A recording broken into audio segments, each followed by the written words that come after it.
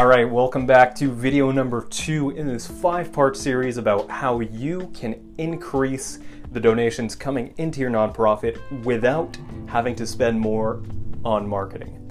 Now, yesterday I told you a little bit about the story and I touched on the fact that there are certain aspects of copywriting that transcend industry, right? There are things that you can do for your nonprofit that are the same things that I could do if I was trying to sell a product. And I mentioned that we can use the PAS framework very easily and translate it over to the nonprofit, but I hinted that there's something else that you can do, a 6-part framework that actually works a lot better.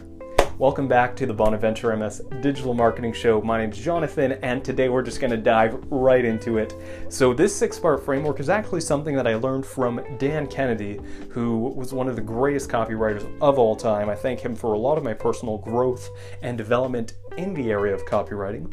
And he actually touched upon this in one of his programs, in one of his seminars, that when you're writing for a charity, it's really always the same framework, and you can use it for direct mail, you can use it for your email list, right? However you want to implement it. It's pretty great for like just moving people moving people towards the objective that you want from them. And essentially this technique is called stacking. So what stacking is, it's when you put things in the right logical and emotional order in order to move someone towards, like I said, the decision that you're trying to have them make. So, for example, it's like in conversation. You can't just walk up to somebody and say, hey, you want to go on a date?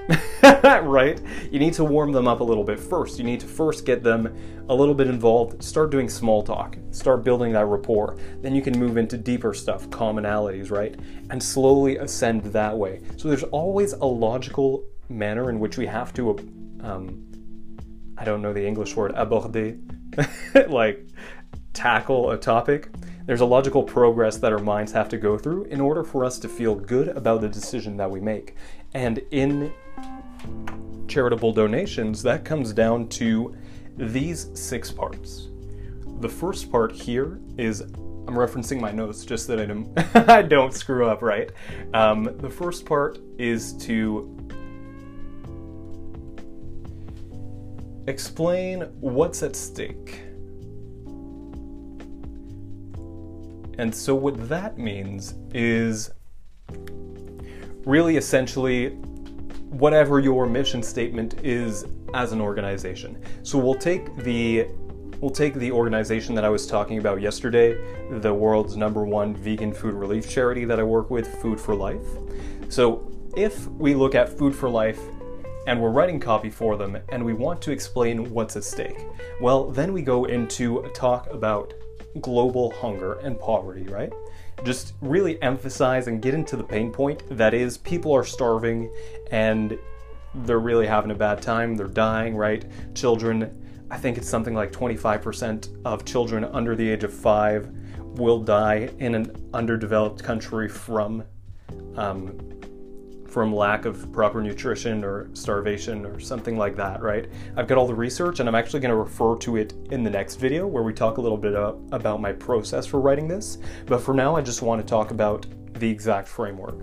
So step number 2 then is to explain the role that they can play. And so what I mean by that is, what exactly is their donation going to get them or going to get you, right?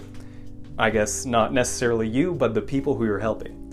So when it comes to explaining their role, then going back to the example with FFL, it's something like, for every $1 you donate, we're going to provide 4 meals, right?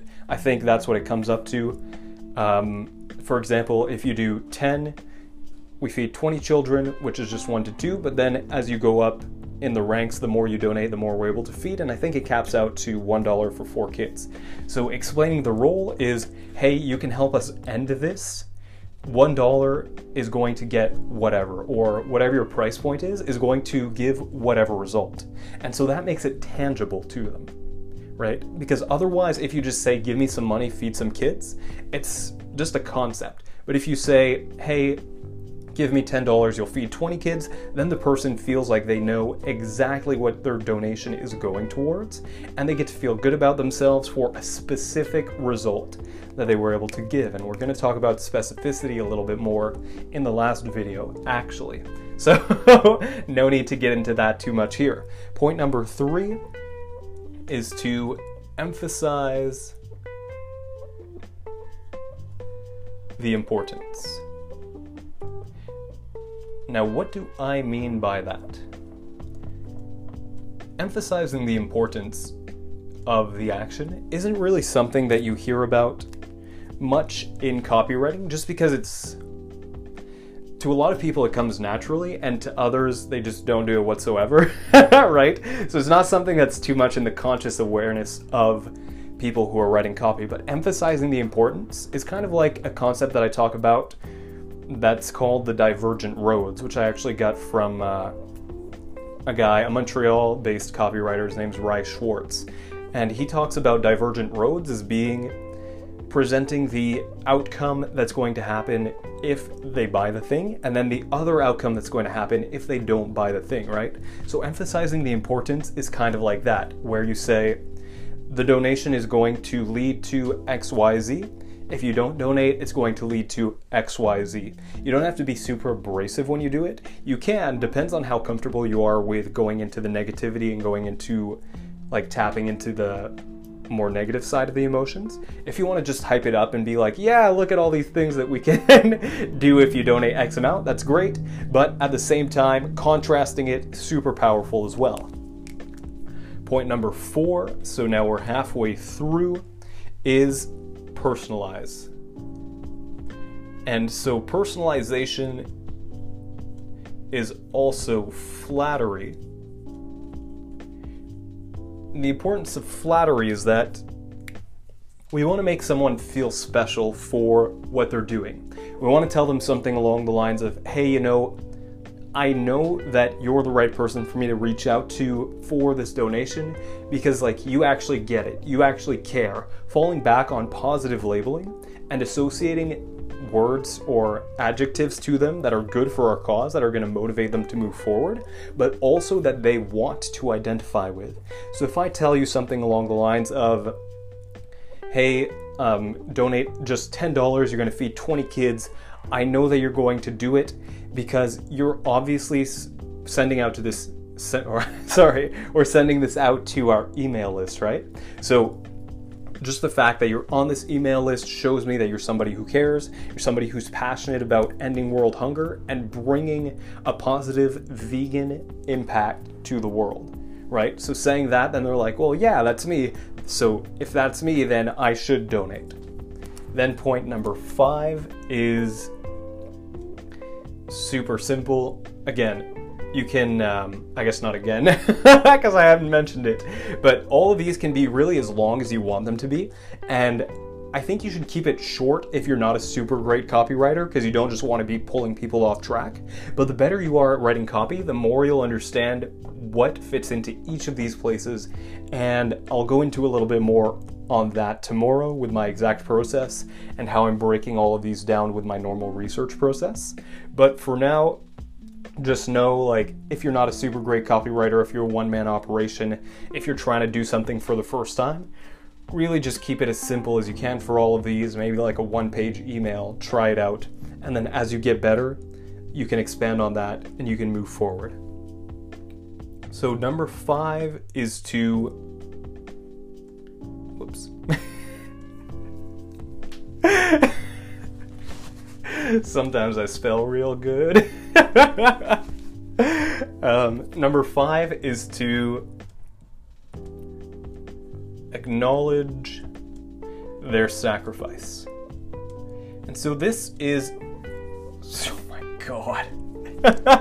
This is for the reason that, like, in copywriting, when you have objections, it's always better to acknowledge the objections, right? Rather than to hope that they don't come up. Because if we acknowledge them, then we can defuse them. If we just ignore the objections, then the person's going to have those come to their mind naturally.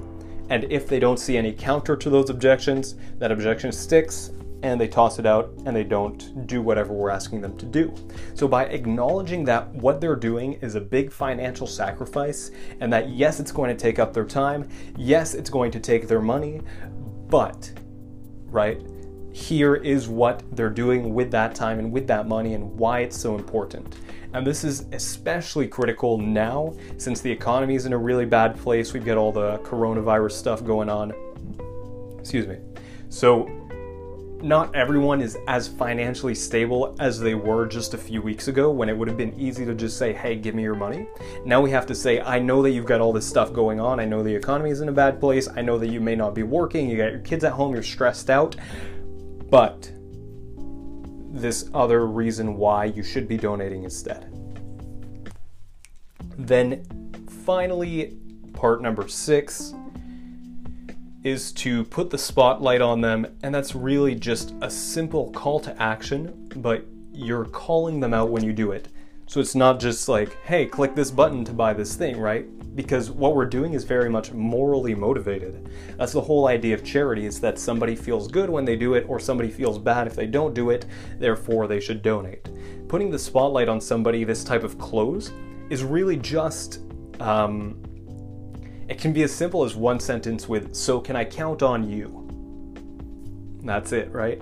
Just make sure that you're speaking to them in the first person, or if you've got some kind of form for them to fill out, make sure that it's speaking as if it's them, right? Like, yes, I would love to donate and feed how many ever children, and then the options for them to enter their name, their email, their amount, whatever your process is. So just to sum it up, when you're writing your copy, whether that be for direct mail, for your emails, for your website, you should follow this 6-part framework, which is explaining what's at stake, explaining the role that they have to play in the situation, emphasize the importance of their role and of their action, personalize it and add in flattery, acknowledge that they're making a sacrifice, and then put the spotlight onto them and force them to make a decision either to donate or to choose not to donate, right? Force them to acknowledge that their action is either going to help or they're not helping by doing that. And that's another little copywriting trick, just having 2 buttons, yes I will, no I won't.